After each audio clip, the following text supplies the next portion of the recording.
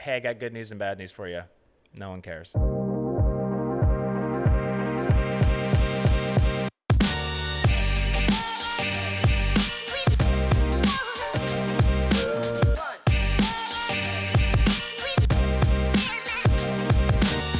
Yeah, my whole life is in my car. So I was like, I got to choose from my whole wardrobe to be like, oh, what do I want to wear for this? This is one of my fave shirts that I bought from the internet. So your whole jewelry store is in your car?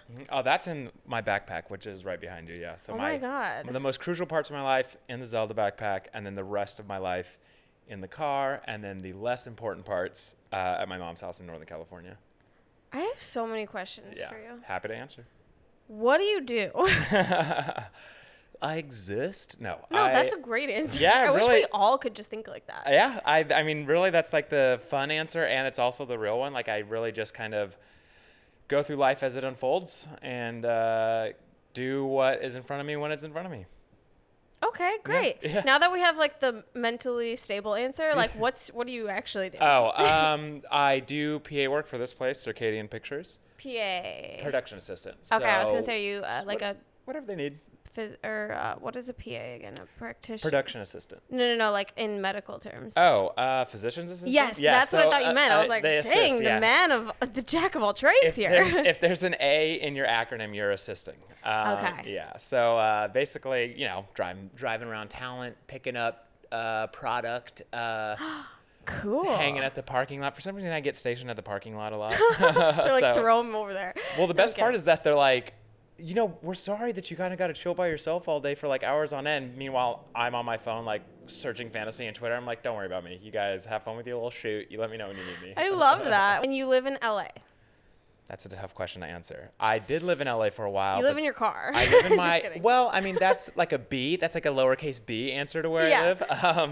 But I was living in LA for basically the last 13 years. And then the last 2.5 years, kind of floated around from friends. And then the last year and a half, I lived with a girlfriend and kind of split up. So I've been going back and forth between friends in San Diego and moms in Northern California, and then friends in LA when I have this production work. Holy shit. Yeah. So you have 3 different homes. Mm-hmm. Beautiful. Okay, I was going to ask about your relationship status because the first time I met Josh, he was at a comedy show, hosting, emceeing, whatever you call it. And well, hold on. Let's preamble a little bit. Wait, yeah. I think I don't know, found you on the Instagram Explore page. We just started like yes, that was so long ago. Lifting each other up on Instagram story. We love that. And then you were at the show, but I didn't invite you. No, you didn't. You went to. I just stalked you and then showed up. No, I'm kidding. Okay, cool. We got the reveal finally. Yeah, exactly. Here it is. No, it was like 9 months though of us DMing back and forth, just like, oh my God, I love your story. Oh my God, you're so funny. Heart emoji, flame Come emoji. on my podcast, and then finally 9 months later, here we are finally doing it. But I just looked up comedy shows nearby. I had a friend, Max Mantikoff. Oh, so you know Max? Yes, I know Max. And he was like, great. come to our comedy show. It's Don't Tell Comedy. And I didn't understand the whole thing of it. Like, I was like, where is the show? I was stressing all day. And I was like, I never got an email. They don't tell you the location. They just wait until the day of. And then it's like, it's kind of cool. It's like speakeasy. What's funny is that you're describing like their core philosophy is what they want. I don't know if the stress is what they intended, but like, but for you to be like, I don't know where it is. Yeah, like that stress just comes. But that's what they want. They want people to be like, ooh, where is it? It's like a fun, cool, it attracts a lot of like younger people and stuff like that. Yeah, but then type A people are just like, what the hell? I don't know where this is. I'm trying to plan my day. I don't know what time I should eat dinner, etc. No, that was amazing. And then I show up and they're like, and here's our host, Josh Waldron. And I'm like, I turn to my friend, I think I know him. And she's like, God, everyone. Like, seriously, San Diego, you just know everyone, though. Like, you just do. The reveal for me was great because I am obsessed with my phone. And I got off stage to, like, check things or whatever. And I see, like, I'm tagged Steph. I'm like, why did Steph tag? Yeah. Sweet. And I go to check it out, and it's, like, me. I'm like, wait, how did I end up in her story? You're like, and it's oh, my God, she's stalking me. And I'm, like, looking around. And then That's always so creepy when you're like, I see you. And then you're just looking around everywhere. Where's this person? No, I like that you're so candid about how you're obsessed with your phone. I try to be honest, and it's like people that sit there and try to be like, I used to have a joke that was people try to be anti-modern innovation. Yeah, and for it's sure. like I wonder if that has existed in humans throughout time? Like, do you think there were any cavemen that were like, I don't know about this wheel? You know, like, no, they probably were all about it when it showed up. That's so true. They're like, this makes my life it's easier. So weird. Isn't this the point? This little mini supercomputer that gives you everything you want. Yeah. I think it's like, for me, like, if you want to get like super philosophical about it, it's like, you have a problem with you. You know what I mean? Not the phone. It's not the product. It's the individual. For sure. But then it's easier to blame the product because you're like, this thing, blah. But yeah, no, we want someone to blame. love my phone. That is such a good perspective. I've always said too, with social media, I demonize it, but it's really the consumer. Like, that's like saying McDonald's is the cause of obesity. No. It's the people that choose to eat there. Like, Yes. you have a choice. I mean, okay, not everyone is privileged Right. enough to buy organic. The- blah, blah, blah. the- Most yeah, income levels. people, for most people, it's like you choose what you consume. And so, like, your phone is literally not forcing you to lock eyes No. with it for 8 hours a Nope. day. We're choosing to It have just that feels screen. good. It Yeah. just feels so good. The Well, dopamine. I just- understand the side of it that's like, because for me, I do have to kind of, hey, put it down, you know, Yeah, because yeah. if I'm scrolling on Twitter or scrolling on Instagram, I'm getting jealous of my more successful friends. Not that I Exactly. don't like my own success, but No, we I'm just like, can't help it. but that is the part of it where I'm like, okay, this is that part, and what it's creating in me is a problem, but it's still not the apps or the phone. It's kind of like how I'm dealing with myself. It's perceiving. Yes. Like, it's how you perceive what you're seeing.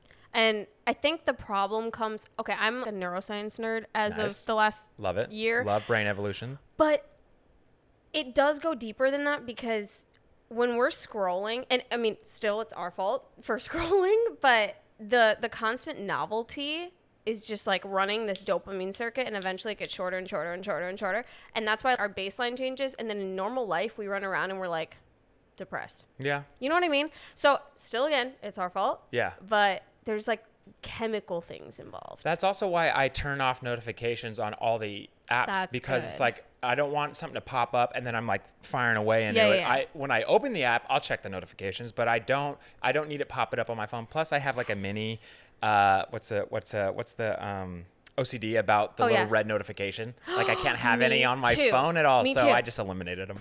So that's really smart. I did do that with Instagram. I still do that. But the problem is now it's like I'm addicted to going in and checking to seeing if there's something there. Yeah. Because I don't know. But aren't you opening the apps anyway to go on them? No, I only check for correspondence. Okay. Like, literally, that's all I do on Instagram. Well, then also, like, you know, women on the internet, not always the best. Other people, not always the best track record with how they respond. So I understand that part. Yeah, I always factor that into my thinking, where the things I choose to do and the way I live, like, might not work for women, because women always have to have a separate set of rules to deal with it, to social media, nighttime, exactly. you know, It like sucks. all of it. Yeah. Yeah.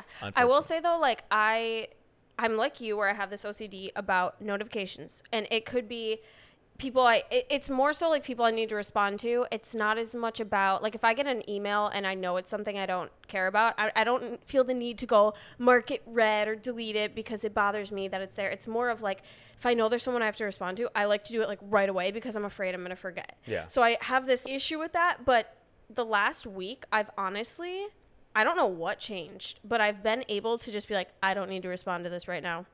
And I just like hold it off. Like, I've never been able to do that. My brain is just choosing to be like, I don't want to be near this freaking thing. Yesterday, left my phone on my counter for 3 hours, didn't check it. Like, I didn't even want to check it. I'm like too stressed. I've actually been a little bit better about that recently, about making sure my phone is screened down. So it's like I don't even see the notification to do anything. Good. I've been a little better about texting while driving, because that's one of my Everyone things says, too. don't do it. It's like, you freaking do it. Yeah, it's like, well, I mean, I'm good at it. I know. It's like, we've had enough I'm good repetition. at it. I actually convinced a boss at a job once that was like, man, you love being on your phone. And I'm just like, well, am I doing a bad job at the job? And he was like, well, no. And I was like, okay, well, I mean, I think it's just in the older generations, yeah, like the phone was such a major distraction, but like kind of like this newer generation of people that were raised on phones, we can work and be on our phones. Like, it's not like this thing where the phone is really going to take away. It's like my phone's charging. Plus, in like stand up and entertainment, like, That's different. You want to be sharing that I kind of stuff. got to be, it's important. You know what I mean? Like, I got to like make sure I'm responding to stuff in time. Like, I've missed out on shows, not in a bad way, but because it's like, oh yeah, I'm available. It's like, oh man, I needed to fill the spot, and I kind of did, but I'll let you know. They never let me know. So true. Yeah, that actually makes sense. That's weird to think about, because even 5 years ago or 3 years ago, when I'd be in an internship or a job, you would be so freaking scared if you were caught on your phone texting Yeah. or something during work hours.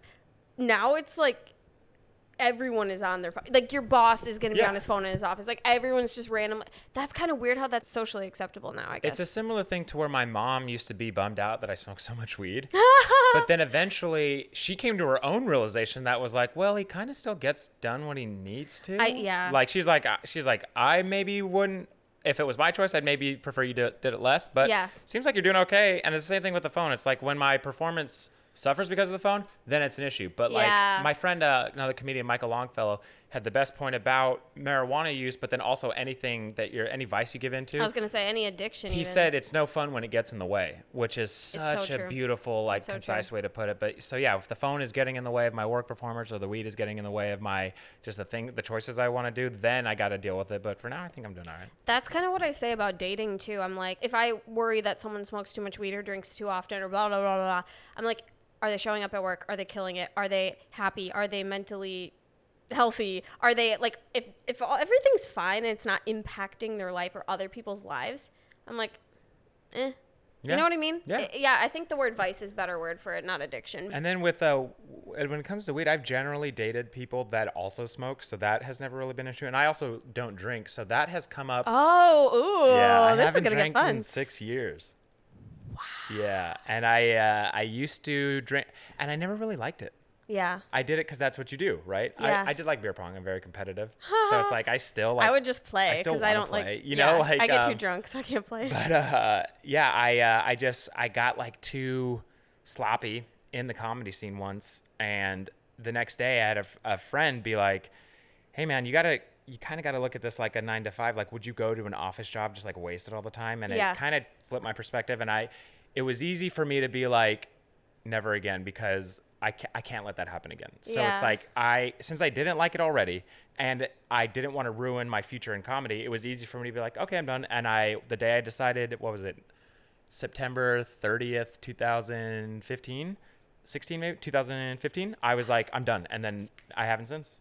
I want to quickly just go back to when you said weed isn't impacting your performance, so, whatever. I'm going to play devil's advocate. Okay. Your performance is good.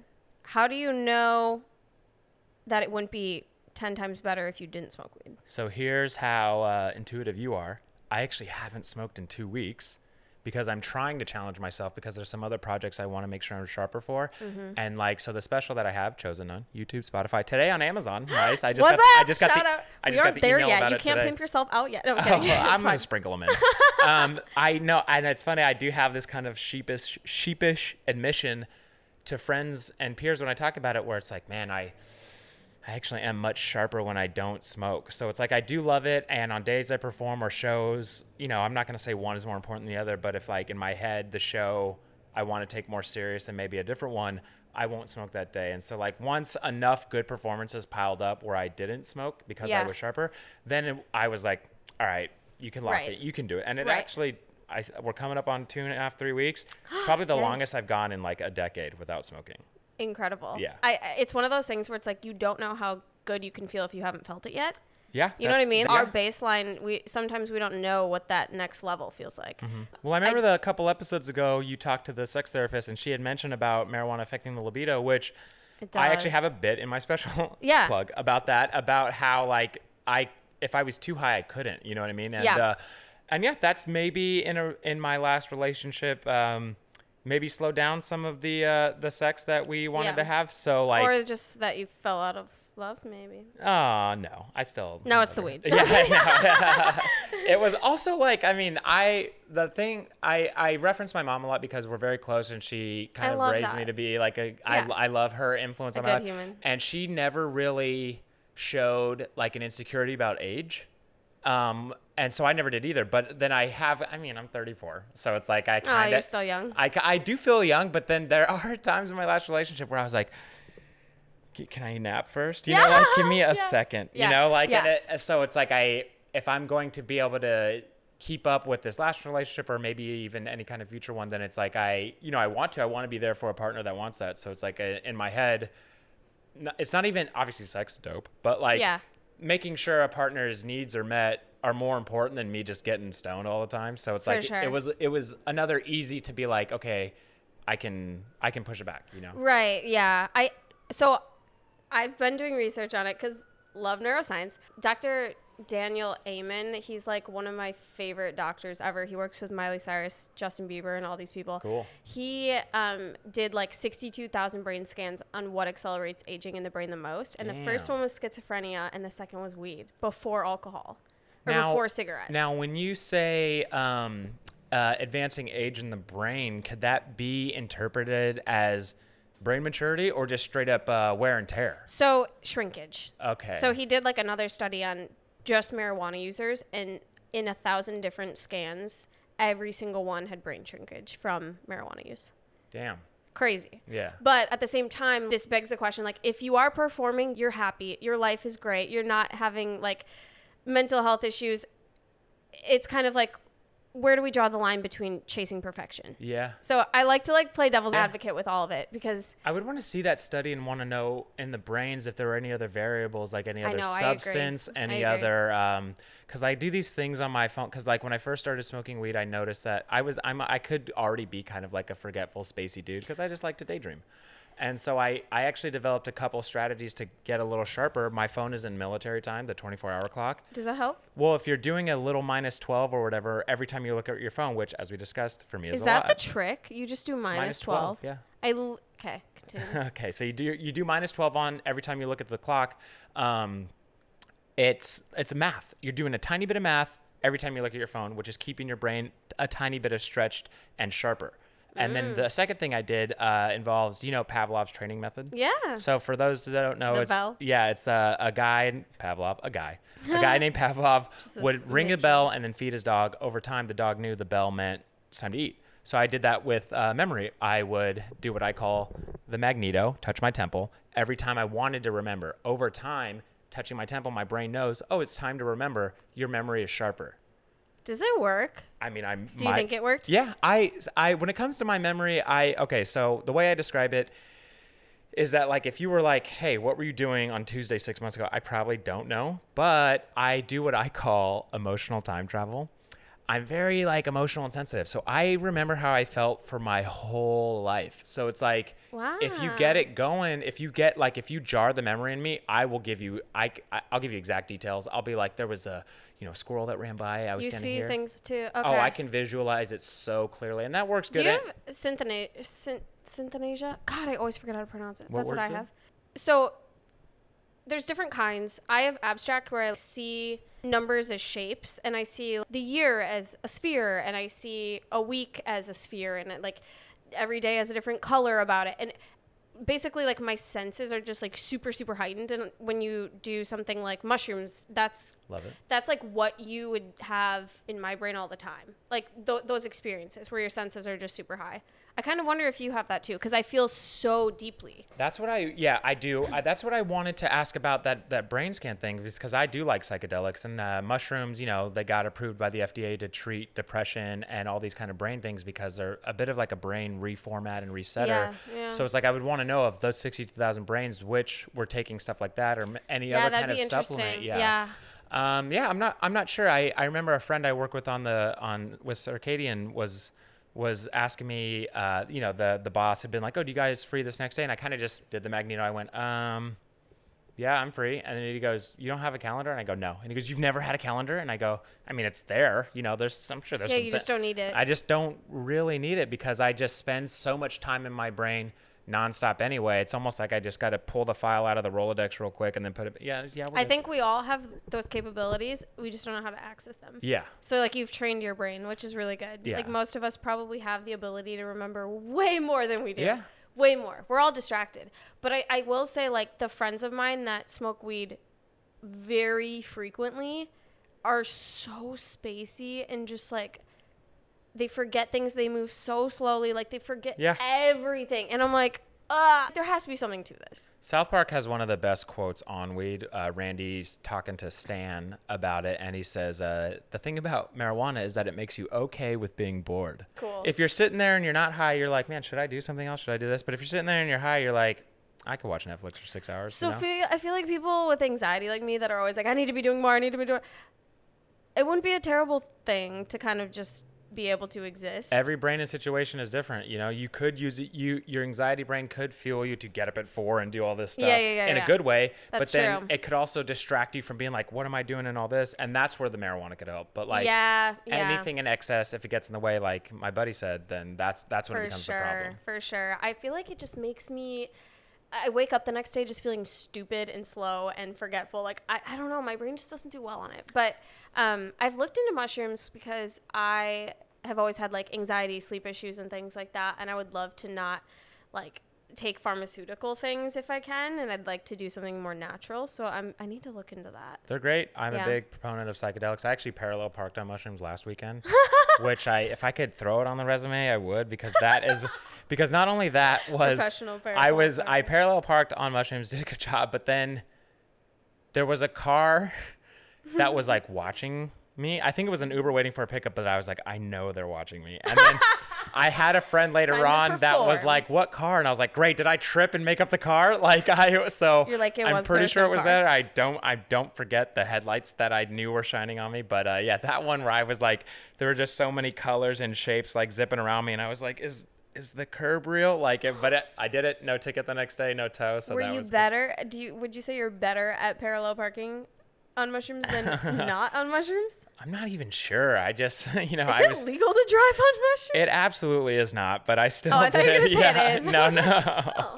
There's no way it is. Like, yeah. But hey, I did it. You're alive. Yeah, exactly. I'm here now. Good, yeah. I do say that a lot of people if I tell a story and people are like, I can't believe you did that. And I'd be like, hey man, look, I'm here now. I'm fine. Here. Yeah, come Hopefully no little animals were killed along I actually the way. like you. No, it was not. I actually like using that as a way to maybe help people through things that they've been through, or help myself through things that I've been through. Is I always tell people, I was like, hey man, you made it to today. So many people didn't. Yeah. You made it to today, and I don't know how tough your journey's been. I don't know how tough it's gonna be or how tough it is today, but you're here now, and that's a thumbs up.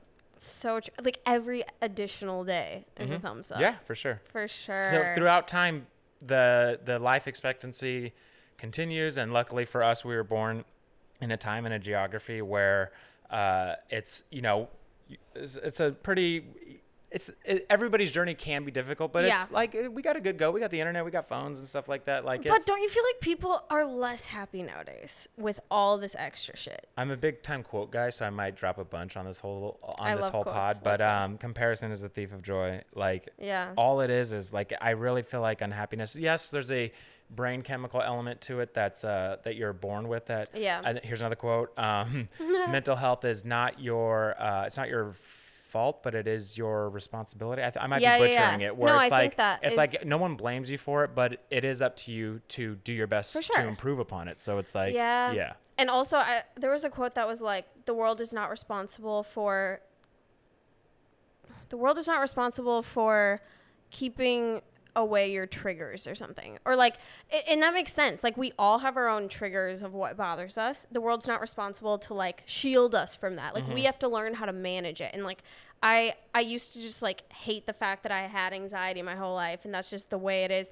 And I'm like, why did I get stuck with this? And then you just have to realize, like, it's my responsibility to learn how to manage it. Yeah. Like, I can hate it every day and feel like I was dealt a shitty deck of cards, but at the same time, like, there's a lot of things about my life that are so much better than some other people. Like, my circumstances are so much better. Very lucky. Yeah, exactly. So like, what I choose to focus on, and just like, you just have to learn how to manage it. Yeah. I don't know.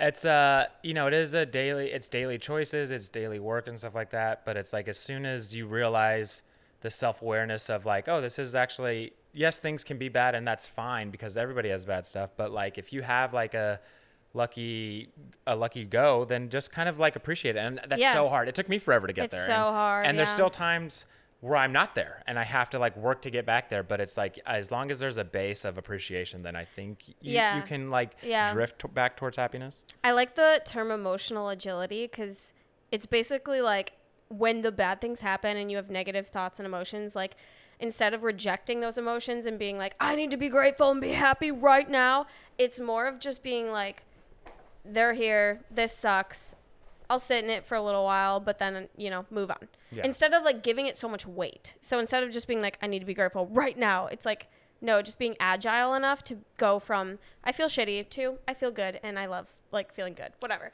You know what I mean? Well, it's another concept with psychedelics where it's like, so in that same trip where I was, mastered my parallel park, a little bit later, maybe tripping so close to a breakup, not the best idea because you want to be in a good headspace for it. But even as I started to drift into some trippy thoughts about the breakup, many years ago, I'm talking the old IMAX with the blue the colored big casing dinosaur and ones. an AOL 9.0. Oh my I remember God. just being a youth Yeah. drifting on the internet, and there was a site, it might still be up, called Arrowid.com, and it was basically like a Yelp for drug use, and people would go on there and type about their experiences. And I remember reading How old were you when like 12. Listen, I was one of 5. My parents were busy. As long as there was no porn in the history, and my dad was like, "Just live your life, buddy." It seems as like the house isn't burned down, they don't care what you do. So I remember reading this guy's testimony about DMT, and what he wrote about was that when he took it, he did a little mental exercise to prevent a bad trip, which was if he got into a bad trip, which he did. He told himself, why am I tripping? I'm tripping because I chose to. And if I chose to do it, then I have control over it. And if I have control over it, I can get out of the bad trip because I still have the control. The negativity doesn't have control, and the drug doesn't have control. I do. And so that's what I still apply to this day to marijuana. I apply to just intrusive thought. And so when I was tripping and the breakup emotion started to like get in there, it's just like,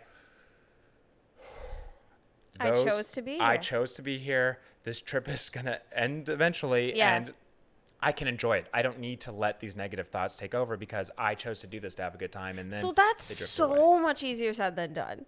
That's know. hard work. That's impressive. But I luckily read that when I was 10 to 12 years old and have had that thought process repetition in my brain since then. So yes, it did Cognitive behavioral therapy at age 12, baby. Bro. That's crazy. Yeah. I have this thing like so I don't know how mature I am or am not, but I do have this theory that's like at a certain point in your life, you go from the youthful innocence to starting your adult brain, and everybody has their time that transitions. And for me, it was when I was 8 years old, and I go with this is like a cornerstone Josh story. I love it. I go with my whole family to grocery store and rent some video games, and I get out of the family van first because I'm stoked about the video games.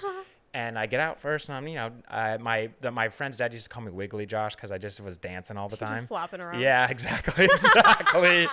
And you remind me of those blow up things at the car dealerships that are just like, the wacky wavy inflatable tube so man. lanky. Yeah. Shout out my friend Matt O'Brien who played one in a musical. Oh my God. So I get out of the car, I'm just dancing around, feeling good, and I just feel giant man arms around my chest, and I'm getting taken away from my family. I'm getting Wait, what? giant man arms around my chest, picked up, and now I'm just getting run, and I just see my family in the van getting smaller and smaller. I'm like, I don't know what to do.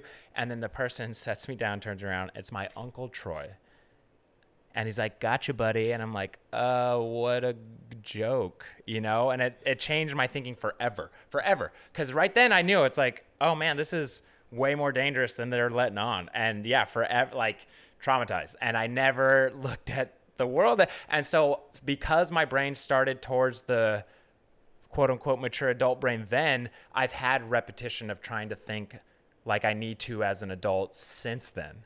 Never trusted a Troy since. I don't know if you're a Troy out there, but like maybe not as character as you think. Yeah. But then, I actually I used to have an old joke where it's like, not only did it prep me that much for the future, but I think it jump-started my addiction to fast food. Because right after that, my dad made my Uncle Troy give me $20, which to an 8-year-old is like That's a lot. gajillion dollars. Yeah, but then that's also so much. the healing factor was two-part with the food, because instead of eating, lame family dinner, I got to go get McDonald's and not no kids meal. I could get As a reward. value meal. You could get 2 value meals. And that was when they were supersize existed. And so I got to not only get supersize. I want to get fake abducted. Yeah, exactly. Supersize number 3. I got to eat it in front of my siblings who had to eat like quiche or whatever my mom made. So it's Casserole. like, yeah, exactly. So it's just like that. My dad knew. It's like I got to be, Yeah. Mark, You're dipping Jessica, your French you fry. can have a fry. Marcus, you were mean earlier. You don't get any of my fries, you know? So it's like, Sweet and sour sauce, attached baby. my nostalgic comfort to McDonald's. So I like forever have love for McDonald's in my heart. Even though I'm vegan now, like, I still am like holding out hope. They released the McPlant, which was their vegan burger that they planned last year, which they still have not released. So McDonald's, if you're listening. Sorry, like, McDonald's. yeah. They just aren't supporting your freaking childhood dream. Oh, man. Okay, that's very traumatizing. Yes, definitely. So you kind of think the trauma of that kickstarted your adult brain? Yes, because I didn't look at the world the same. I kind of like, Yeah. I would cross the street. I would see little old ladies 40 feet in front of me, and I would cross the street because I'm like, never again. It's not happening again. It's almost the same thing with that I could do with the drinking, which was like, as soon as I recognized an issue, I cut it off, and I will take the steps necessary to not let it happen You know again. what's really interesting? I have a very similar experience when I was 3. I got E. coli, threw up, like almost died, but developed this fear of puking because it was like a life or death experience at that age. And then now, ever since then, anything that's like out, like I actually had a fear of getting abducted too. Like I wouldn't go anywhere without my parents tying me to them, like physically tying me. Yeah, so it was really bad. But I think it started with that fear of having no control and being uncertain of what's going to happen to me. And as you said that, and as you kind of went through life after that, I feel like I had a different lens on the world as well, where like I was almost hyper vigilant ever since that experience. And like everything that came at me that could be perceived as a threat, even not even close as a threat, I'm like hyper vigilant toward it. The thing is that so the hypervigilance increased. Also, because I was always on the lookout for potential threats like that, the peripheral vision increased. Yeah. So it's like I can stare at you, but also observe on from the corners of my eyes. So it's like I remember telling my dad, like recalling this story to my dad later, and he was like, you know, full on dad, like, bro, you're still you're fine. You're still holding on to this. I'm like, what do you mean I'm still holding on to this? Yeah. Yes, it changed my life. I'm still holding on to it. But then we're talking about it, and I'm like, yeah, it increased my peripheral vision and maybe like sharpened my observation. And he goes, sounds like it helped, buddy. I'm like, Dad, this is the worst take. Like, yeah, what? Thank you, Dad. Yeah. No, it's like you wouldn't go up to Batman and be like, hey, man, if your parents lived, you'd be a crypto guy right now. Like, you'd be super, you'd be lame as fuck. Instead, you're saving the world. Yeah. No, that's interesting. When you look side to side like this, which is what we do probably all the time now, that's called saccadic eye movement, and we can bend space-time doing that. Nice. So, like, the way that we perceive time can be very different from other people, and I think we can experience how the past felt and the future so much more than anyone else can because of that experience, that trauma. That's interesting. Yeah, that I like that eye movement thing. The whole, like, especially even before I really dipped into the psychedelic world, I kind of was like, I had gotten more into like the time is made up kind of thing, like, and it's really just your own reality and your own like perception and like what your eyes see versus like what your eyes see. Isn't So that crazy? It's wild. Because the eyes are actually just the brain. I didn't know that, but like it's not They're connected. so connected. It is the brain. same. Oh yeah, no, that's what I mean by the connected. Yeah. Is like when you see the map of the eyes connected to the brain, you're like, oh, they're actually the same kind of organ. Well, it is. Yeah. So like when you're born, your brain literally gets pushed out through the holes in your skull. I didn't know this, but it's literally your brain. So like you can see when people are lying because like in their eyes you can see their brain. Yeah. If that makes sense. Yeah, for sure. And there's like all kinds of other tells too. Like I remember my dad taught me, it's funny, my dad gave me like the best processes of life, and then my mom made me the better person. So it's like it's an interesting combo. But my dad, I remember early on he would tell me watch what people repeat, because when when you're talking to someone and if they repeat something they say, it's usually because they're trying to figure out, they're bullshitting because they don't have anything else to say. They don't have anything else to add. But then you can add. I remember talking to and they're trying to sell something. Yes, that too. Like, but it could be the lie, is what I'm saying. Sell the lie, yes. Yeah, exactly. My friend Harper, actually, I dropped this watch what people repeat thing to her, and she was like, I can't believe you just said that. Like, and it like blew her mind, and she actually helped me expand it to this thing about if not only is it the lie thing, but then if you watch what people repeat, like the moons or your plans or something like that, like you can actually, people will reveal themselves with the patterns in their life, because it's like, because you're doing it, you're doing these patterns because that's just you. You're it's almost like subconsciously these patterns are doing themselves. And it's comforting to yourself to repeat patterns. Yes. It's familiar. I want to get into why you stopped drinking. Oh, if yes. you don't mind opening up, Oh, of like, course. what was the scenario that really sold you on completely eliminating it from your life? Like, some people just quit for a month and you haven't drank in 6 years. Okay, so if you wind it back to a little bit even before the being done with drinking, I would say from like birth to puberty, I was a fun, happy, wiggly Josh kid. Okay. And then puberty till about 26, the expectation, the peers, Society. the desire for relationships. If you want to get super psychological, like my parents, my mom and dad, real mom and dad, were divorced before I was born. Oh, okay. And then when my dad remarried when I was 5, I went from being his last child to a middle child and 2 stepdaughters. So like now I'm one of 5. Wow. I've always That's a big wondered, change. I've always wanted to talk to a psychologist about what it would do to a brain to go from the baby child brain to the middle child brain, because whatever it did, it had to have changed me. And I think maybe I like who I am now. So obviously it completely changed the attention you were getting. It Not in changed- terms of like as much volume, but like depth of attention. I think instead of feeling like the last child, like babying exalted kind of feeling, I did kind of drift to like a background character of my own family, for which sure. is not as sad as it sounds, because I was able to just sit back and be like, wow, you guys are all insane. Yeah, and then you can get away with more. Too, Yeah, 'cause they're not exactly. eyes on you all the time. But then I just think that at a certain point, I romanticized the Corey and the Topanga, the Ross and the Rachel, Yeah, and I feel yeah. like in my brain, I was constantly trying to find the one so I could have the relationship that I never got to see with my real parents. So I think that people will talk about when you date or trying to be in relationships, if you're trying, then it doesn't Yeah. happen. But when you don't try, it does. Yeah. I was just trying so hard and it Yeah, never happened. yeah. Bummed me out.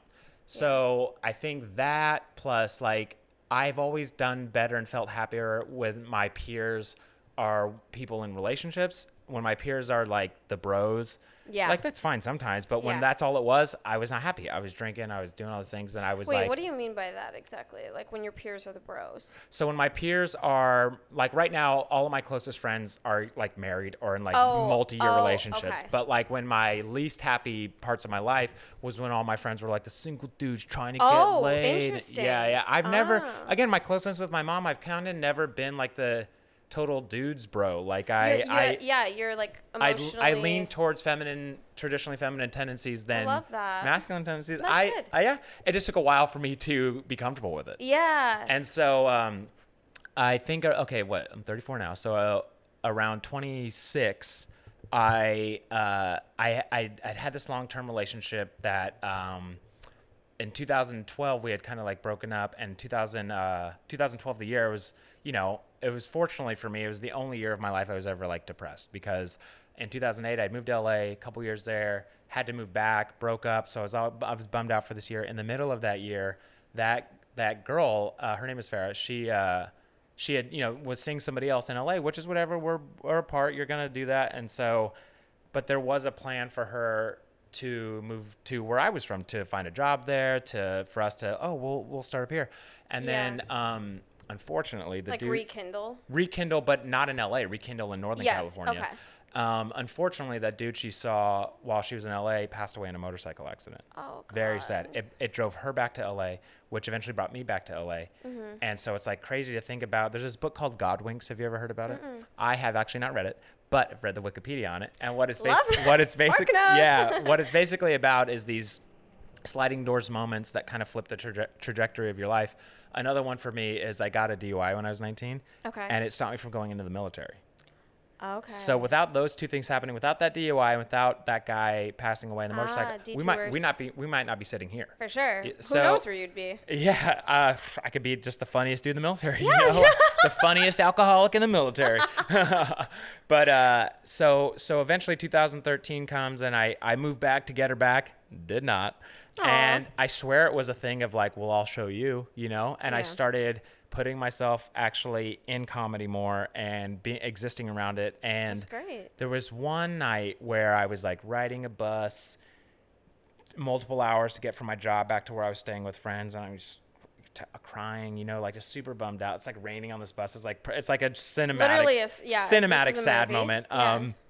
And I remember going to sleep that night, and not proud of it, but I was kind of like, there's a study on the brain that, like, you know, if you stub your toe and you say fuck really loud, then it's almost like a robot letting off steam. It's like, it's the gate theory of pain. Yes, exactly. Yeah. Exactly. What a great way to put it. Which is probably a factual way to put it. No, it is. Like when you stub your toe and you bump your knee and then you go like this, your brain can only sense one receptor at a time. So instead of pain, it feels like whatever other sense is happening. So like when you say anyway. So when I'm like in bed that night, like crying myself to sleep, and I was saying like really mean, terrible things about this guy that died because I blamed him. I blamed him for my unhappiness right then. And then I woke up the next day and I actually recalled another lesson from my mom from many years before when I was love your mom. Great. Shout out Rachel. She when I was a little kid, I remember being like a shitty little kid at one time, and she was like, do you want to spend the rest of your life where you show up into a room and people are like, Josh is here? Or do you want to be like, hey, Josh is here? Yeah. And so I kind of thought about that in that moment where it was like, all right, Josh, you want to spend the rest of your life being like that bummed out? The dude that said those terrible things about that guy that died, you don't want to be that for the rest of your life. No. You need to do something. And so I made active choices from then on to be happier and to be more positive and to be this and that. And once I started doing that and putting myself in the comedy scene and doing this, I kind of like, I was fortunate to be able to get kind of like instantly rewarded to it. I got my foot in the door at the Comedy Store.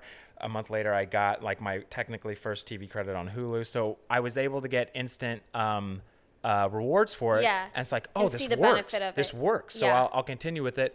And then over time, it took a while for me to realize that there are ups and downs in life, and I can't be delusional with the positivity. For sure. So now over time, and then it's kind of a come down, don't you think? Yes. You kind of ride this high. When I moved to California, it was like awesome. And then I was like, wait, how do I fit in here? Yeah. And then it almost felt worse because I was like, wait, bad things happen too. Yeah. Yeah, I totally know what you mean. And so I had to come to terms with that. And then eventually we get back to the drinking. And this incident happens where I met my friend Hunter, ran this really good show for years in LA called the Super Secret Comedy Show. And he was my best friend. And since he's my best friend, and I can be a nice guy, you know, I'm getting free drinks, you know what I mean? Yeah. And so like I just made a fool of myself. I blacked out. I don't even remember most of it. And I get a message from another friend the next morning that's like, you cannot do that anymore. And I started like making my amends. Isn't that embarrassment the worst thing you've ever felt? It is, but it's like, it's so hard to truly feel the pure embarrassment of it because I needed it. Well, now in hindsight. Oh, but that I didn't day leave my house after, for a week. It's like you almost feel like everyone's thinking about it, remembering it. Exactly. No one probably is after 24 hours, exactly. even 12. But in that moment, it's so... The one person I made the most offense to, I apologized to the next day, and he sent me like a huge paragraph that I've only read once. I've never read it again. That I was like, you're right. You're totally right. I deserve everything you said, and I can only try to work on myself and be better. And he was kind of like... And he straight up at the end, I think he felt the sincerity of the apology, even though he still was like, that was a super shitty way to act. But I think after the apology, he was like, good luck, man. And then I've seen him since, and it's been fine. But yeah, I made the apologies, didn't leave my house for a week. Recently, something that I loved was I heard on a Whitney Cummings podcast where she actually... Good for you. She quoted her therapist as being like, hey, I got good news and bad news for you. No one cares. You know, like no one is... I heard that too. That's such a banger. It's such so a good one because true. it's true. It's like... I'll get in my head about like, oh my God, this, oh my God, that. But then it's like, oh, it's actually only in here. Cares. No one cares. No one knows. No. It's only in here. No, so, for sure. Yeah, once you realize that no one knows, it's a huge relief. On a loop. Like, you yeah. are putting that yeah. night on a loop. Everyone else is like, what? Oh, Josh got fucked up last night. And then the next day, day, they're like, shit, I didn't pay that bill. Yeah, like, exactly. You know what I mean? No one gives a shit. So after that happened, I didn't leave the house for a week. And then, like, I remember being, like, sober. But then a couple days later, I was like, I need to smoke. And so, like, I smoked and felt better. And then a couple weeks later, I had a show where now I probably wouldn't be able to do this again because of today's, like, accountability culture. I don't use cancel culture, accountability culture, where I did it was a roast though, and I played Stephen Hawking, and I actually didn't speak for the whole set. I typed out the jokes and played them and just kind of hit the things. And I did like so someone else said them on your behalf? And no, you wrote I the typed them into speak to text. And I I put a blanket over my arms and laptop, and I kind of just like knew where I needed to click. Yeah. And just played him. I even had I typed in just in case a joke bombed, I typed in an auto response for that, which was a joke didn't hit, and the computer voice said, "Oh, you guys just didn't get that because it was too smart for you," which got another laugh. And then I kept like calling back to that. So then after that show, it's like all these people, it's like, oh wow, none of them are bringing up this thing that I did a few weeks ago. And then somebody's like, "Josh, we're doing like celebration shots. You want one?" And I was like, "I'm good." They're like, "Cool." So it was easy to turn down the shot and not feel any pressure. So that was like a good thing for me. Would you say it was solely due to the fact that something positive happened right before? I maybe, but it was more because like I was determined. I was like, I'm not letting this happen again. Yeah. And again, I didn't even really like it. Yeah. So then once I was able to get through all that, then resume my life and be like, oh, life is going to continue, and I don't even like drinking anyway. And then the good things resumed. Yeah. And then it was like, oh, I never need to do this again. Okay. Yeah. Okay. So do you feel like, I mean, obviously you probably don't regret that because now you are where you are now, you're sober, but what positives have come from not drinking in terms of like, I think a lot of people worry about social situations, friendships dissolving, particularly friends that are just party friends, weekend friends. What are all the positives that came for you? Well, the number one positive is that 3 months after it, I looked at my bank account and I was like, do I make this much money? I was stunned how much I was spending because I could. I was never like a mean, abusive drunk, but I could be a sad boy, you know? Yeah. But then the other part of my drunkenness was I was also a generous drunk. Hey, I'll get the Uber. Same. Hey, let me get the Taco Bell. Let me Same. get this round, you know? Yeah. And so it's like I was spending so much. So yeah, a few months later, I was like, wow, I actually am okay financially.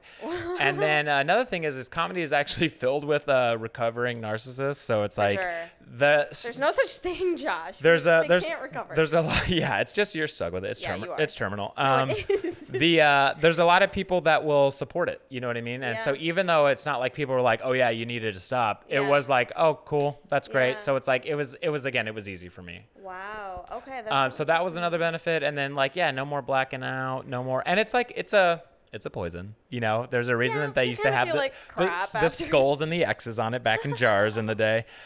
So it was, yeah, I felt great. And that was honestly, I'm not going to say final piece because life is a constant evolving journey and you're always working on there's yourself, obstacles. but it was another locked in piece to the positivity. Yeah. Because it's like yeah. it's a depressant.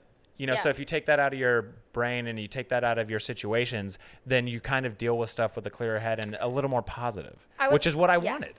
Absolutely. And I was going to ask if the lows, like there's obviously highs and lows in life, were the lows easier to deal with having not been drinking and going through, you know, that chemical change all the time? Like I feel like it's almost like when you drink on the weekends and you go throughout your week, when things happen, it's like harder to cope with the negative emotions because you're like already chemically a little off. Yeah. Do you feel like the ups and downs got more easy to like manage and regulate? Yes, but not necessarily because of the lack of drinking, just the perspective of life, you know, Right. like I actually got into a debate with my buddy, Luke, a very talented, comedian who was on a season of SNL, super funny, one of my favorite dudes. We were talking about, like bombing and how it makes you feel and how it's this. And I go, yeah, man, I haven't bombed in like years. And he goes, that's not true. And he wasn't saying that because he doesn't think I'm funny. He was just saying like, no, it's just going to happen. And I go, well, to be honest, maybe there was a show in the last X amount of years that you could be like, wow, Josh bombed. But because of my what I call the positivity epiphany and because of the psychedelics, there's this thing in my brain that's like, you know, the L doesn't exist because I'm glad I tried and I have a good life and I'm alive. So it's like, yeah, that's so true. And it's like, so even with these lows, they almost don't pass through my brain as a low because I know it's just life. That's exactly what emotional agility is. Yeah. Though. It's not looking at negative emotions and positive emotions as these two completely different things. It's more so just that they're all on this continuous pathway. Yeah. And because I don't believe in the idea of a bomb affecting me negatively, even if it is a bomb that someone else could describe as that way, it doesn't pass through my brain like that. So to me, it never happened. And yes, it's a good perspective. But then Luke actually had a great comeback, which again, I loved talking to not only comedians, but peers, but then people I disagree with that I like because I love alternative perspectives like that. But Luke goes, all right, well, if I get diarrhea and I'm like, I don't believe in diarrhea, I still have diarrhea. And I'm like, okay, Luke, just because that's a good point doesn't mean you're right and I'm wrong. Okay. No, yeah. But yeah, like it's like with these lows, well, they're going to happen. They're going to exist, but they don't affect me. They won't affect me ever again like they did before because I know that's just part of it. So good. So are you a narcissist just because of I call it adorable narcissism. Aww. Like it's I mean, we're all on a spectrum. My therapist actually told me that there's no like binary narcissist, not narcissist. Like we're all on a spectrum of it. Well, there's a reason that I call the special chosen nun, because with that, again, I'm going to sneak him in. So funny. With the narcissism, it's like, I am all about Josh. I'm going to pump him up a lot because you need to. The whole, like, you got to love yourself before anyone else can. But I also realize that life is a blip. Everything is made up, and everything, nothing is real except for what the eye see and what your brain thinks. And that can be different to you. That can be different to anybody down there. So it's like, I think I feel meant to be, but I know I'm insignificant. So it's like, I do feel like it's I feel important. I feel I do want to pump myself up. I know there's a narcissism to me, but I also know that there's a yin and yang of like, yes, I'm all about Josh, but B, nothing means anything. So, and that includes myself, and I'm not going to exclude myself from that. Yeah, and I love how just introspective you are about that. I think that if you're an entertainer of any kind, you have to be kind of narcissistic because you believe you're good enough to make people laugh or entertain them or capture their attention. Like, if you don't believe that, you're probably a really shitty entertainer. Yeah. Like, you have to believe that you're a little bit something. But there has to be the balance. Yes. You have to believe in yourself enough to do that kind of stuff, but then you also have to realize, because if you don't realize and take the hits, you're going to crush yourself with like doubt and insecurity and stuff like that. And you're going to ruin a bunch of relationships. Yes. Are you pretty empathetic? I think so. Yeah. Yeah. I think with stand-up, you have, like, to be a good comedian, you kind of have to be. You have to be able to put yourself in the perspective of somebody else. You have to realize. And that's so true. Once I realized, especially like dude privilege, which I don't think a lot of dudes realize they have. Like, I remember, you have no idea. I remember reading this Twitter thread. Like, I was always on the path anyway, but I remember reading a Twitter thread about like, oh, what would you do, women only, what would you do if men didn't exist after 5 p.m.? And it's like all the things about, like, the thing that got me the most was that this woman goes, my dog has never walked at night because I can't trust nighttime. And I was like, that is two groups of people that we supposedly love and protect, women and dogs. That her story is not unique. So it's like, worldwide, there's all these women with their dogs who can't experience we can't go for a run half the day because dudes, and that and it's like, I can't get past that. Like, and so that's why I try to You are really empathetic then. Yes. Wow. I try to do my best to, and the same thing with like, with people of color and LBGT, it's like, I know that because I was born into this, I'm tan, but I'm basically a white dude. You're white, because I was born into this dude shell, I'm born with all these like extra privileges that these other people just are never going to know and never going to be able to get because of their shell. And it's like the smallest things that like sometimes they don't even realize, because if you aren't getting a certain level of treatment or these privileges, sometimes you don't even know they exist. Yes. And like, you don't even think about it. Like, yesterday it was still dark out at 6 a.m. and I was like feeling anxious, and I was like, I really want to go for a run. It just sounds so nice to be outside. And then I'm like, but I can't because it's terrifying. And I literally was accosted by a homeless person like 2 weeks ago. And I'm just like afraid all the time. Yeah. So yeah, it's like, you don't even know they exist.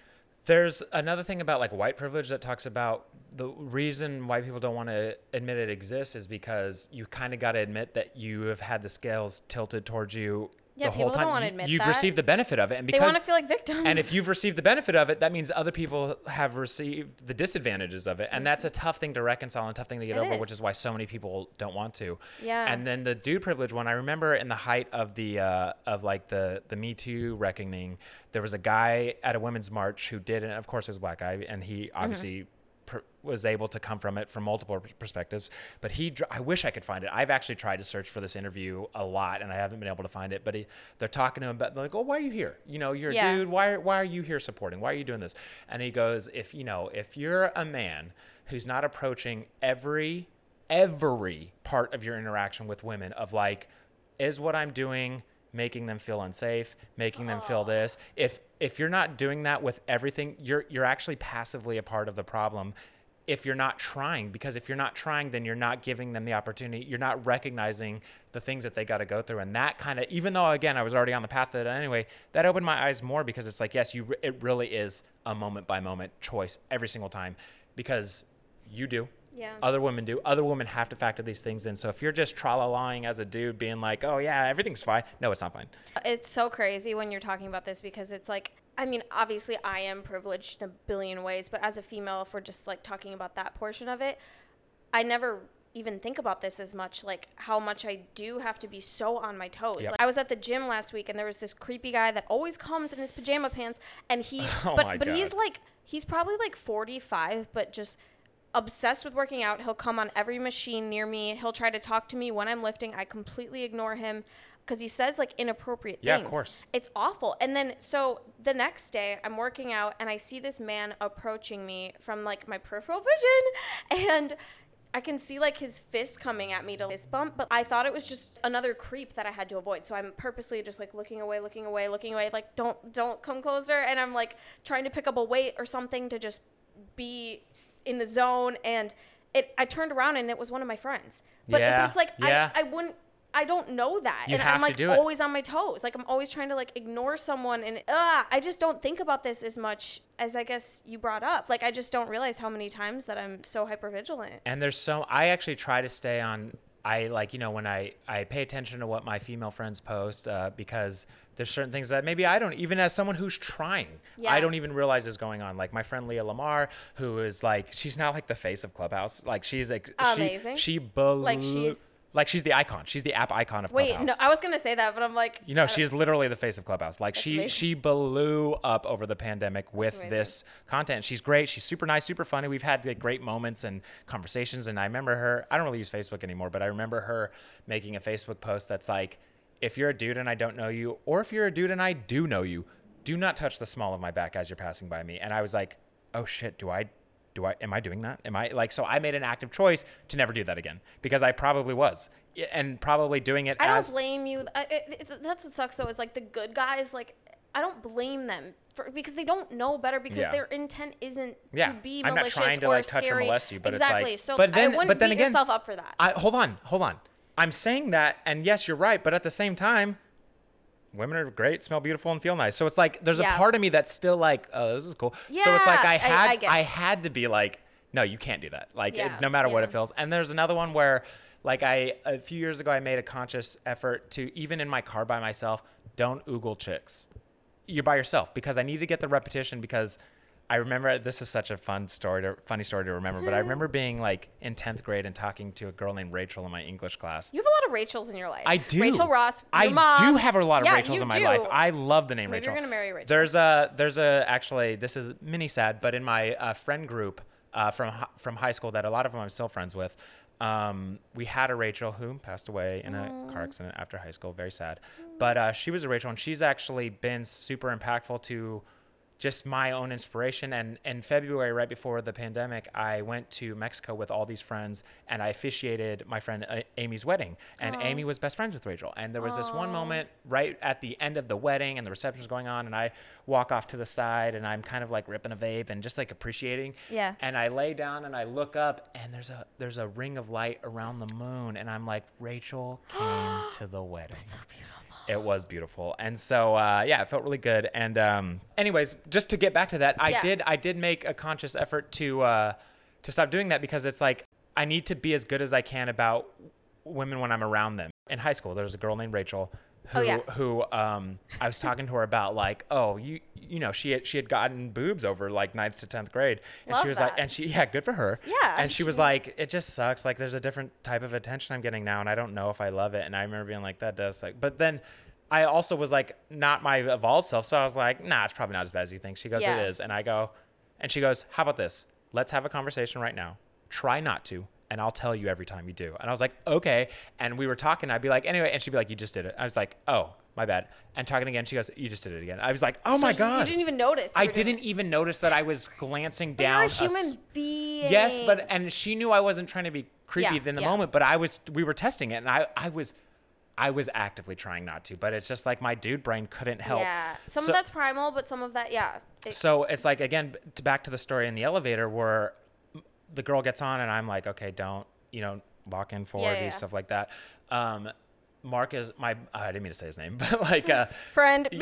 Yeah. So he is like reacting and she gets off the elevator and I go, Mark, if I could tell you were doing it, she 1000% knows you were doing it. 1000%. We're so good at that. And she's probably going to get it the rest of the day. Can we be guys that give her a break from it? How about that, dude? Yeah. Can we be a small, tiny part of her life where she is like, oh, thank God I didn't have creepy dudes staring at me in the elevator. Yes. And it's like, there's also, if I'm in something where I feel like super beautiful and I go into an elevator and if there's a cute guy in the elevator, I want them to notice me or even say hi. So the problem is it's always how we deem, are they creepy and like, or are they super good looking and seem attractive? Then I'm okay with it. And I don't like that about myself because I'm like, it's a dude. It's still a dude no matter what. And just because he's hot or not, the fact that I'm wanting him to look at me or not look at me, like that doesn't seem right to me.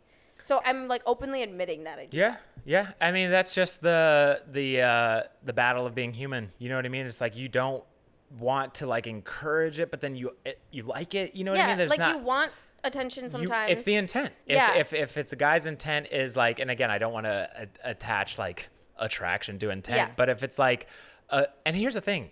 Good looking dudes like that, they know what to do. You know what I mean? They know when to like wink and not.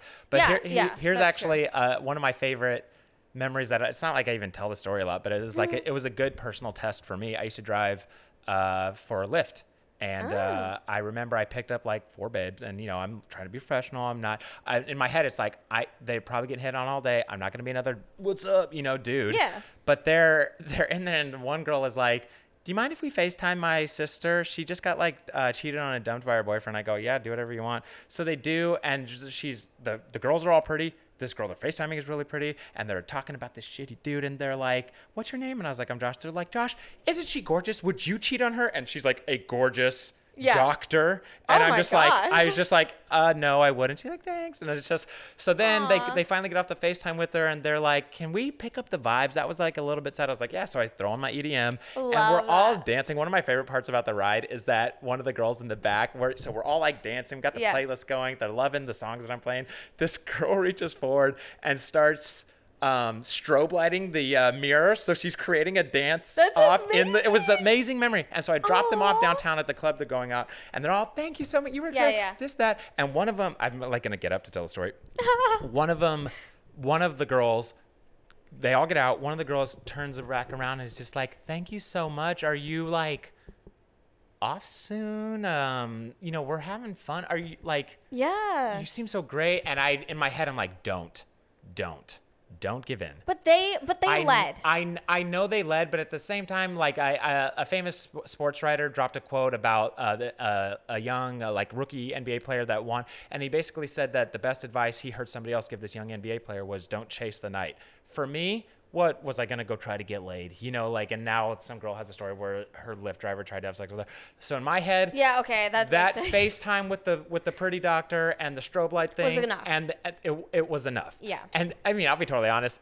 I looped back around to be like, maybe she's still outside and I'll get another invite. But then I just kept going. But then that to me was a good test of being like, I could appreciate for what it was in that moment, and I'm just gonna move on. It felt nice. And that's really attractive. Yeah. I will say that like that is more attractive than someone that would drop everything and be like, let me find a spot. Let me go park the car and just end my shift early. Like, I think that is attractive. But I also think we've evolved too as women to lead if we are interested. Like, I'll make it like almost an open kind of ended thing if I am interested in the person, and then they feel more comfortable like hitting on me after that. Like, you have to just kind of. It's a weird kind of dance now. It's hard. Yeah, but it is a weird dance, but at the same time, like, the It's woman better. will let you know. She will. That's She the thing will. about dudes and like, oh, I gotta try this, I gotta try that. It's like, actually, you don't have to try, because when a woman likes you or wants you, you're gonna know. You'll know. You're gonna know. You'll know. If Yeah. you're confused, she doesn't like you. And that's yeah, exactly. Like, that's literally my favorite quote Put that ever. on a shirt. No, Honestly, I know. yeah. If you're confused, they don't like you. Yeah. So it's like, I think you've heard the Venmo joke, right? About like $5 or something like that. About I don't remember, but so I it's laughed basically a lot at you. what I thank you. What I would do, a little move that I had, even though I don't like moves. Yeah. A move that I had was I would match with a girl and text a little bit, and I would say, hey, what's your Venmo? I'll send you $10. Buy yourself a cup of coffee. If it helps you have a better day, you let Yeah. me buy the next one in person. Oh yeah. And then girls in the crowd, without fail, every single time are like, holy shit. I love it. And I then fell I in go, love at dude, that did you hear moment. what that sound? And so it's like, these guys that want to be like, women only want material and money and this. And it's like, oh, really? Because I kind of just flipped everyone's opinion about me with $5. Hell it has nothing to yeah. do with like yes, it helps. Yeah. And yes, some women will be like, oh, cool, he has a nice car and a nice place. Yeah, but yeah. bro, I can get laid with my entire life in my 2010 Nissan. And like your personality? Yeah, exactly. 'Cause you So it's like actually have one? it's really, once I kind of accepted the I was never able to develop this bit, but the premise of it I like, or it's like what I call the pursuit of the orgasm. It's like I'm over the pursuit. You know what I mean? Yeah, like, no, for sure. If it presents itself and the girl's like showing me like the clearest of green lights. And that's so much more attractive. Yes. I don't want to say we. I like to work for it. Yeah. When the girl wants to work for it, and then once I get the clearest of green lights, and then you reciprocate, then it's like gold. Then it's like, Yeah, but you shouldn't have to like force it. Shouldn't have to force anything. Because Yeah. it sounds creepy. I even. do, yeah. And then once I was able to kind of like be cool, being alone and not worrying about like trying to fuck, you know what I mean? Yeah. It honestly, That's so much more attractive. It finds you. It really does find you. It's so much more attractive. I would so much rather if there was a guy that was maybe like, I don't like using scales, but maybe he's like a 6, and then Yeah, there's yeah. a 10. If the 10 is like up my ass all the time, just trying to hang out every single Shooting day, DMs, has to yeah. be texting me all the time. That's so repulsive to me. Like versus someone that I love your approach with just Venmoing and saying go buy yourself a cup of coffee and have a great day, because it gives them the option to do this exchange as like an independent thing. Like they go and have that coffee by themselves. You're not inserting yourself in the Oh thing. yeah, I guess I You're kind didn't of just totally like, think about that side no, of the that's like the perspective. most beautiful part of it. Like that's what's the most attractive is like you're not breathing over their neck. They can go and do this thing, and then they will want to spend they will want to spend that time with you after that, Yeah. because you weren't like inserting yourself. Yeah, you Does were that make able sense? to give like them your presence without being there. It's almost like Yes. unspoken. You know No, what I mean? that's so beautiful. And also, what am I trying to say? I'm just trying to think of like, I've been realizing this lately where I have guy friends or guys that are like maybe interested in me, but they're, they want too much of my time. Like they Yeah. want to hang out every single day. They don't understand that I'm like trying to build something for myself. Yeah. Also, I'm a very independent person. Yeah. I'm very happy being alone, and like I love just like reading at night and existing and singing, and I don't need people all the time. And the men that I'm like the most drawn to are the ones where I know they don't take that offensively or personally if I'm like want to be alone all the time, Mm-hmm. but they're still supportive. Like they're like, oh my gosh, I hope you have an amazing day. But it's Yeah. not like, like when people you can tell are just upset that you're busy or that you can feel like the tension. And I love when people are just so supportive of you being alone. I've always Does that tried make to, sense? yeah, of course. I've always tried to tell myself to, not just with women, but like if you can just send the nicest version of the reply, Yeah. even if it's not how you feel, even if it's a lie, if you send the nicest version, you're going to feel better. The other person's going to feel better. And then, not to be like a manipulator, but like if you send the nicest version of the text to somebody, a lot of times they'll be like, oh, damn. You know what I mean? And they'll want to work with you somehow. Try less. Try less. And then Just try that's the less. actually other half of it, which is like, this took me forever to learn and I'm still not completely innocent At least of it. you did though. But it's like, don't try not to send the last text. A lot of Yeah. times dudes will want the last joke or the last word. And so many times I've sent that last one and been like, you fucking idiot. Why did you send that last one? Everything was so great. So if you Yeah. let if you let the person you're interested in be the last text, then they'll often be the next one, you know? Often. Yeah. Yep. 1,000%. And there's another thing where it's like, I kind of used to be that, like, I need your time and I'm clingy. And like again, because of that Ross and Rachel desire, I was always like, well, why aren't we together all the time? Yeah. And I had like this, really, really, really pretty girl that was interested in me because of my humor and stuff like that. And I was able to have this like whirlwind 2 months where we were together all the time. But Honeymoon. then she was kind of done, you know? Yeah. And That happens. and we actually had like a brutal end here in San Diego. Ooh, at Madhouse and then we're at back in Double the Deuce. stomping grounds. Yeah, and it like it kind of messed me up for a while, and but it over time, one, because she was like, you know, very, very attractive, it kind of like gave me sexual confidence, you know, Yeah. because she you know, she always was like the number one is the humor, the number two is what you got going on. I was always like, oh, okay, I can believe in myself. work with that, I can yeah. believe in myself Yeah, now, and, yeah. and I kind of did after that.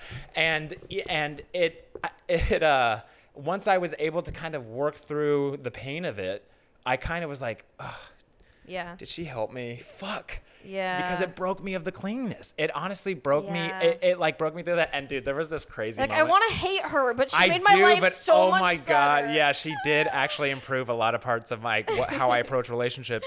And I remember, like a year and a half after, I was driving for Lyft again, and it was a Lyft line, and I picked up a girl who was like a bit flirty vibes, but she was also kind of like talking shit, and then picked up another dude, and the dude is just kind of listening to mine and this girl's banter, and then I drop her off, and the guy goes, man, did she hate you or not? I can't tell. And I was like, right? So then him and I start broing out, and him and I are talking. He's talking about his wife. He's talking about this. And then I drop him off, and I swear he's like, all right, man, well, good luck. And he goes, hey, you're holding on to something, bro, but I honestly am feeling you. You can let it go. You're good. And then he gets out of the car, and I'm like crying. I'm like, come back. Like, oh my God. And that moment on, I kind of was able to accept the lessons from the hot girl. Yeah. And be like, oh, wow, it was actually kind of good for me. I still don't have to like her. You know what I Yeah. mean? Because of what she did. Yeah. But the experience, dare her. the experience and growth from it, like, wow, it helped an insane amount. There's this joke that women leave men better than they found them, so thank the ex-girlfriend. Oh, yeah, for sure. I mean, but same goes for, like, we all just learn. Relationships are such a learning experience. Somebody on Twitter was like, if you're not with the one, then you're raising somebody else's son. I was like, oh, thank you, women, forever. that's so true. Yeah. Thank you, Oh women. my Thank you, women, forever and for always. Yeah. I honestly, I will say, like, my past relationships, I've been a mother. Yeah. Absolutely. That's part of it. That's all I was. But you know what? It's okay, because it's all a journey. Yeah. I don't want to keep you for too long, but this is so much fun. I have a question, though. Sure. So it's Men's Mental Health Month. Oh, great. So I didn't even know we that. talked a lot about yeah, because you're too busy empathizing with women. No, I'm kidding. It's fun. What is your top advice for a guy that feels kind of isolated from his peers and doesn't feel like he can figure out what's going on? He's struggling. What would you tell him to do? The number one thing, I guess, would be psychedelics as a mini joke answer, but then that's also not a joke because it Yeah, just you're helped like, me so actually much. do them. But then the other thing is that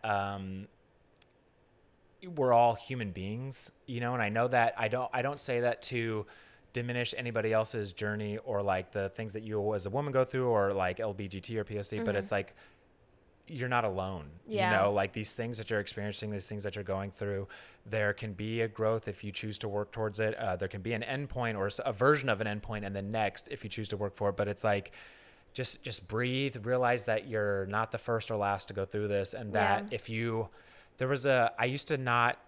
I remember a comedian named Jody Miller kind of was like, I was talking to her just about a story about this, again, really pretty girl that was like, I'd met the night before. She was so flirty and like grabbing my shirt and all these things. And then on the phone the next day, like because she was a mutual friend, I didn't necessarily ask her on a date, but I kind of like maybe had mentioned an ex-girlfriend or this or that. And she goes, oh, you're not gay? And I go, oh no. She goes, oh my God. And she goes, we used to totally be friends. I swear. And I was telling this comedian the story and she goes, do you do material about that? And I go, well, not really. And she goes, why not? And it flipped me around, like, and I kind of like started embracing, you really just got to embrace yourself. Yeah. Comparison is a thief of joy. Expectation hinders your reality. You cannot attach yourself to these comparisons or expectations of this dude, quote unquote, dude you're supposed to be, because you're just going to bum yourself out. So it's like to any dude that is not feeling like they are the right person or they need to be someone else or they don't fit in, like, I came up with this line that kind of helps me a lot. That's like, with the parking lot PA stuff, like, you're always by yourself. Do you feel bad about being by yourself? It's like, well, this might sound like ooey gooey, like perspective status, but I'm actually never alone because I'm always with me and I like me. I love So it's like, hey, it's hard to get there. It's hard to accept it. And you're 34. 34. Yeah. I'm 34. You're like, stop bringing up my age. No, I love it. With age comes experience. So it's like, I appreciate Wisdom. my age. Yeah. Yes. So it's like, if you really just embrace yourself and run with yourself and don't hide from yourself, it'll get better over time. You'll feel so much less alone. Will feel. That's so true. That's so profound. I love that. The more that you're okay with the person existing inside of you, the more you'll feel like at home. At home. And not alone. You don't feel the requisite to be with someone else, to be with, find your peer group of dudes and stuff like that. You know what's so interesting too is like, I feel like the deepest loneliness is the one when you are surrounded by a ton of people and you just still feel alone. And that could be because you haven't reconciled with the person inside of you. Totally true.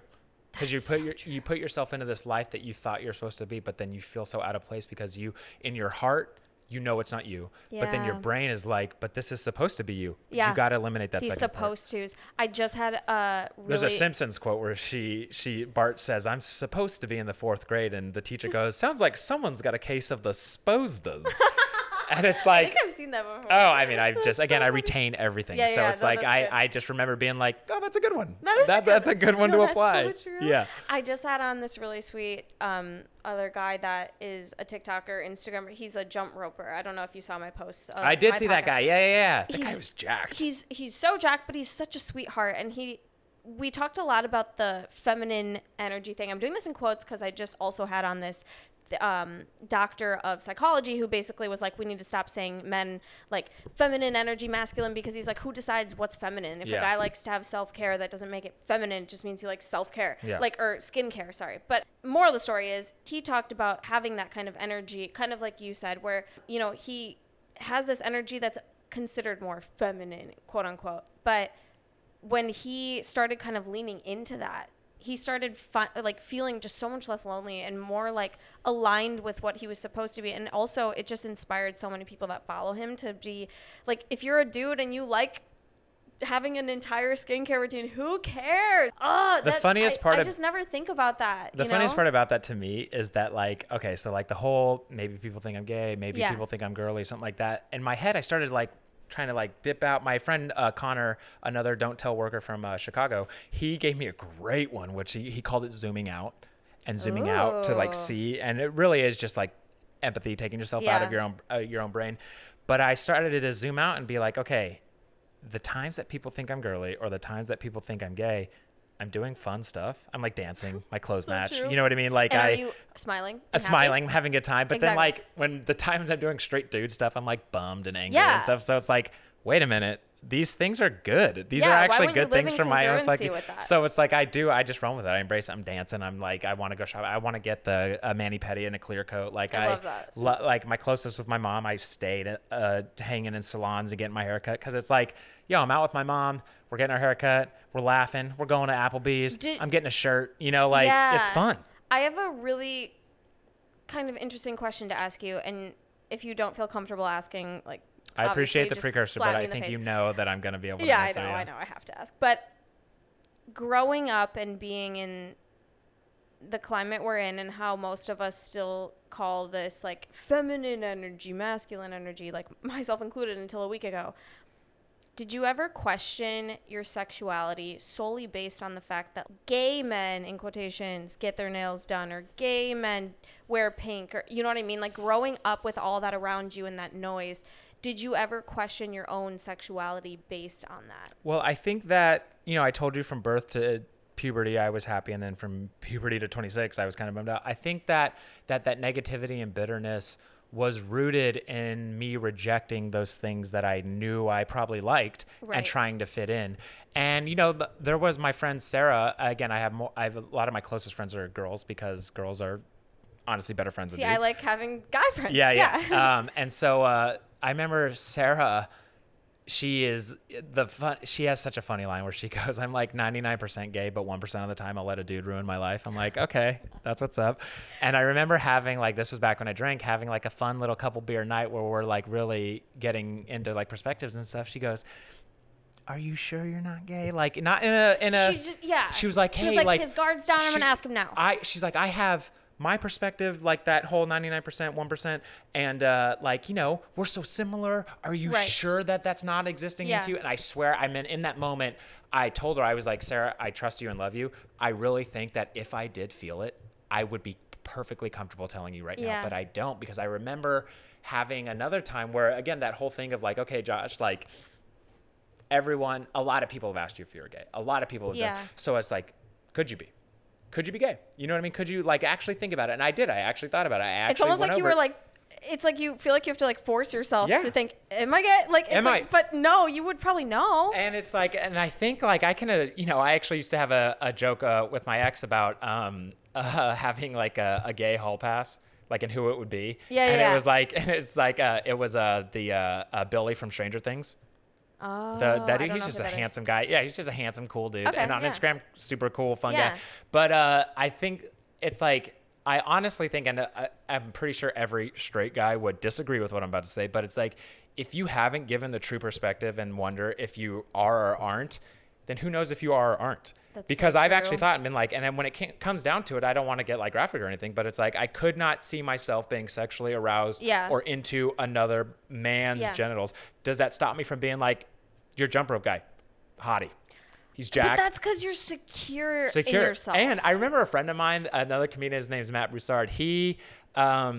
I was biking a lot, and that's actually why I think I can be like residually fit, because for years I would bike everywhere, and I think that just like, it's like I can like go a couple weeks without working out, and maybe a little like love handle pops up, but 3 days straight of working out, I'm like, it looks like, oh, Josh is like, he looks like he's fit, you know, and I think it's because of the biking.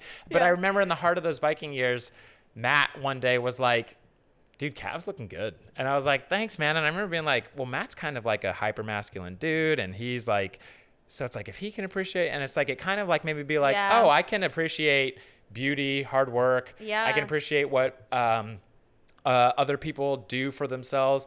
Doesn't mean I'm like attracted or want to fuck that guy. No, it just means it's like, hey man, nice. Like if a dude's like that guy jump roping, I was like, dude, shout out that guy. Yeah, he's an insane body. Yeah, and it's like, and it's almost like, it's not like a sexual like a attraction, but it's like, if I can't look at a good looking dude's body and be like, oh cool, I want to aspire to be. It's appreciation. It's appreciation because I aspire, you know. So it's like, and you're confident in yourself. Confident in myself. I remember one time, my friend, and I just am always referring to comedy shows and comedians, but my friend Morgan, who's one of my favorite performers, he plays guitar and he's beautiful voice, and he actually does a lot of like musical improv where he's like talking and playing at the same time, and he crushes every single time. But I remember him at one of my shows, and he calls this dude up on stage, and they kiss on the lips, and it's a dude, and they kiss on the lips, and this other guy in the front row, Morgan, notices him kind of grimace, and he goes, did you just pull back? And the guy goes, well, yeah, that's like, and he goes, this guy loved me before, but now he's not a fan because I kissed that dude. And Morgan, who doesn't normally talk like this, goes, are you kidding me, dude? Do you have any idea how wet we made every fucking pussy in this room? Just because it's not like they want to see dudes kiss, but I think women want to see comfortable dudes. Yeah, for sure. And so, but that was such a funny point that Morgan made. He was like, are you fucking kidding me, dude? And it's just like with that Venmo joke where it's just like, I remember this one guy in the crowd was like, did it work? And I go, did what work? He goes, did the $5 thing work? And I go, ugh. Dude, two things. First of all, there's no work, okay? Yeah. It's not like, these aren't moves I'm trying to give you. I'm trying to show you how to like appreciate, Did it work? take initiative, do something that is like going to catch interest with, like you said, without the presence being there. And then in the joke I go, and two, of course it fucking worked. Did you just hear everybody? Did you just hear all the girls? Like, yeah. No, it's so true. I think I was there when that happened. Yeah, that exactly. Was so yeah. funny. It's like, well, that was one of them. That's happened multiple times where dudes are like, oh, cool, I have a strategy. And that actually, your show, when that happened, I was like, dude, your girlfriend is right there. No, why are you wondering if it works? Work? Should I use that on her? And then it's like I looked at her and I was like, follow me on Venmo. That's so good. I super appreciate your vulnerability around that, and I think just having an appreciation for other human beings that are successful or attractive, like it's a part of being a human being. Yeah. Like we need to stop. Anyway, last question, because I have an interview. I have to pretend I want a job even though I don't want to work for a corporation. What is the weirdest thing that you do alone when no one's watching? I guess the answer would be, and it's not something I even do totally alone, like always alone, because if people are around, it doesn't stop me either. But like, oh wow, yeah, I love this. Again, it's not gonna go to like sexual or anything, but it's like if there's a reflective surface, checking myself out. You know what I mean? Like if there's a mirror, like I'm always like, is everything There's cool? gotta be something weirder. I mean, is there any like habit you have or like weird thing that you like turn off when you're in public? Everyone looks at themselves in the mirror. Are you kidding me? Well, that's the thing is like you walk by a window, you're like, you're not looking in the store. You're looking at yourself. I don't really hold back. Okay. So you're like, myself at home is the same as the guy in the parking lot on a date. I remember a friend from junior high I saw again like many years later was like, hey man, it seems like, and he didn't mean it as a diss. He goes, it seems like you haven't really changed since I met you. Like you kind of seem like the same dude. You're just now the older version of yourself. I'm like, oh, that's actually a really nice thing to say. I'm honestly trying to, I guess, I cannot think of something, I cannot think of anything because I'm just the same. I try to be the same person. Someone asked me that too. I literally went on a first date with someone a few months ago and he was like, you're just as weird as I thought you'd be. Yeah. And I'm like, great. Yeah, I'm like still weird. And my friends said to me, like when they first started hanging out with me when I moved here, they were like, I love that you just don't care. Like with men, like I would just FaceTime them and instead of being like, hi, good morning, I'd be like, what's up? Yeah. Like I just don't care because it doesn't make sense to me to trick someone into liking me. Yeah. You know what I mean? That's great. Like I can because do then it. what, you got to uphold the trick the whole time? It's exhausting. I can trick them for sure. Trust me, I'm good at that shit, but why would I? I guess this might not even be weird, but I guess the closest thing I can even think of is that I think like my I guess you could call anxiety or like my overthinky brain sometimes like we talked about that robot thing that I said and what'd you call it? The about robot. Like I called it letting off steam, but you called it something about gate theory of pain. Gate theory of pain. So it's like there may be a little gate theory of like anxious energy for me where like I kind of like clench my hand or like maybe have to like go like that like me too. I do like a stretch like and almost like like it's almost like I do a body motion to kind of like relieve the anxious energy. That's literally what animals do. Like they start shaking in the wild when they're nervous. Yeah. So it's like I honestly am trying as hard as I can to think of anything like weird I do on my no. You don't pick your nose? Is that weird? I feel like that's a regular thing people do. Yeah. That's so true. I don't know. Because to me, nothing's weird, really. It's like what is weird? What is weird? Are you getting through life comfortably? Then I don't really think it's weird. Then that is weird, I think. Yeah, right. I know. You're comfortable all the time. I cannot think of something. I love it. Which is like, I'm not speechless very often. I love to talk and I love to talk about myself. But I can't, I honestly, with the mirror thing would still be my answer. And you're sitting here being like, no, everyone does that. And literally, it's like, everyone does that. I just remember prom. I actually didn't go to my high school prom. I chilled. You were really cool. You went to the other girls. The next year I went with like, but I remember chilling with a friend who also didn't go in the hotel waiting for everybody to get back. And I remember checking myself for a second and she was like, did you just check yourself out? You know? And I remember being like, how often do I do that? You know? So I guess that's why that's my answer because this girl, Chelsea, you remember that. Isn't that crazy how like we're so impressionable at that age? We remember that exact situation. Yeah. Okay. So where can people find you? You're hilarious. Thank Where you. can they watch your comedy, listen to it, find you on Instagram? Give me all the deets. So my Instagram is Joshua Waldron Sucks. And spell it out. JOSH at JOSHWL. He doesn't know how to spell his last name. Well, no, it's sometimes I just get so stoked to talk, I stumble over my letters. Same. I'm kidding. JOSHWALDRONSUCKS. Josh Waldron Sucks. And then on Twitter, it's that, but SUX because the other stuff wouldn't fit. And then so Insta, I'm posting Instagram stories and posting my bits sometimes, but then my special, Chosen None, is on YouTube and Spotify. And then today, my friend showed me this website called DistroKid that once basically you put in all the files and you put in everything you want. And over time, it unrolls it for you on all the streaming sites. So immediately it was on YouTube and Spotify. And then now I'll get gradual emails that are like, hey, it's on Amazon. And the next week I'll get one that's like, it's on SoundCloud. That's so cool. So it just went on Amazon today. I think it'll be on iTunes Music next week and stuff like that. So it's like, if you put in Chosen None and stuff like that, you'll find it, my name. And that's, and then I host and book the San Diego Don't Tells. So if you're in San Diego and feel like, tonight's lineup is incredible. All weekends lineups are really good. So they usually don't do Thursday shows, but this one's a special one. And then Friday and Saturday are usually when we have them. I will say, when I went and saw the show, I didn't know he was hosting, but after the show, I turned to my friends and I said, what comedian was your favorite? And they're like, honestly, I liked the host. He was hilarious. That is my favorite. I'm not even kidding. I remember you telling me that and being like, thank you. But like, it actually, something like that was the inspiration to even tape the special, because I didn't really have a plan to do an album or a special.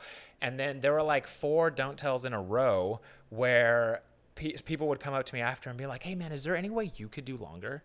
Like, we want to see, like, everyone was great, but like, actually, it's true. You know what's funny is people want more. That specific show, the one you were at, there was another guy who came up to me and was like, I've never been to a comedy show where the first guy was the best guy. And I was like, and again, I'm not zinging the rest of the lineup. No, but it's true. He was the best. Oh, thank you. Sorry, Max. Just kidding. You were great too. I'm doing shows with Max. Max, we love you. See you next weekend, buddy.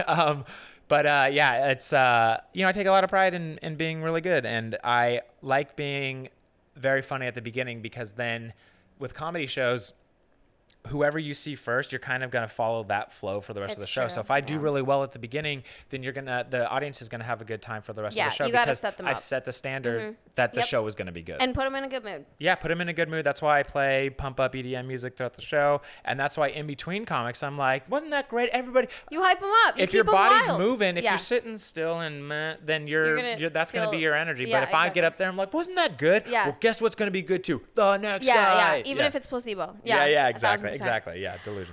Thank you so much for coming on. Thank you for having me. I wish this didn't have to end. I know, this was great. I feel like this actually went a while, but it didn't even feel like 5 hours. Yeah, like, I feel like there's so much more I wanted to ask you, but you have to come back. Yeah, for sure. I mean, again, I'm in San Diego every weekend, so. Fuck yeah. Okay. Thanks for coming on. Thank you. You're the best. Last words? Thank you. Come on, you got more than that. Do I? I feel like I you're talk funny. so much. Say something funny. Why did the Scarecrow win an award? Let me think about it. Because I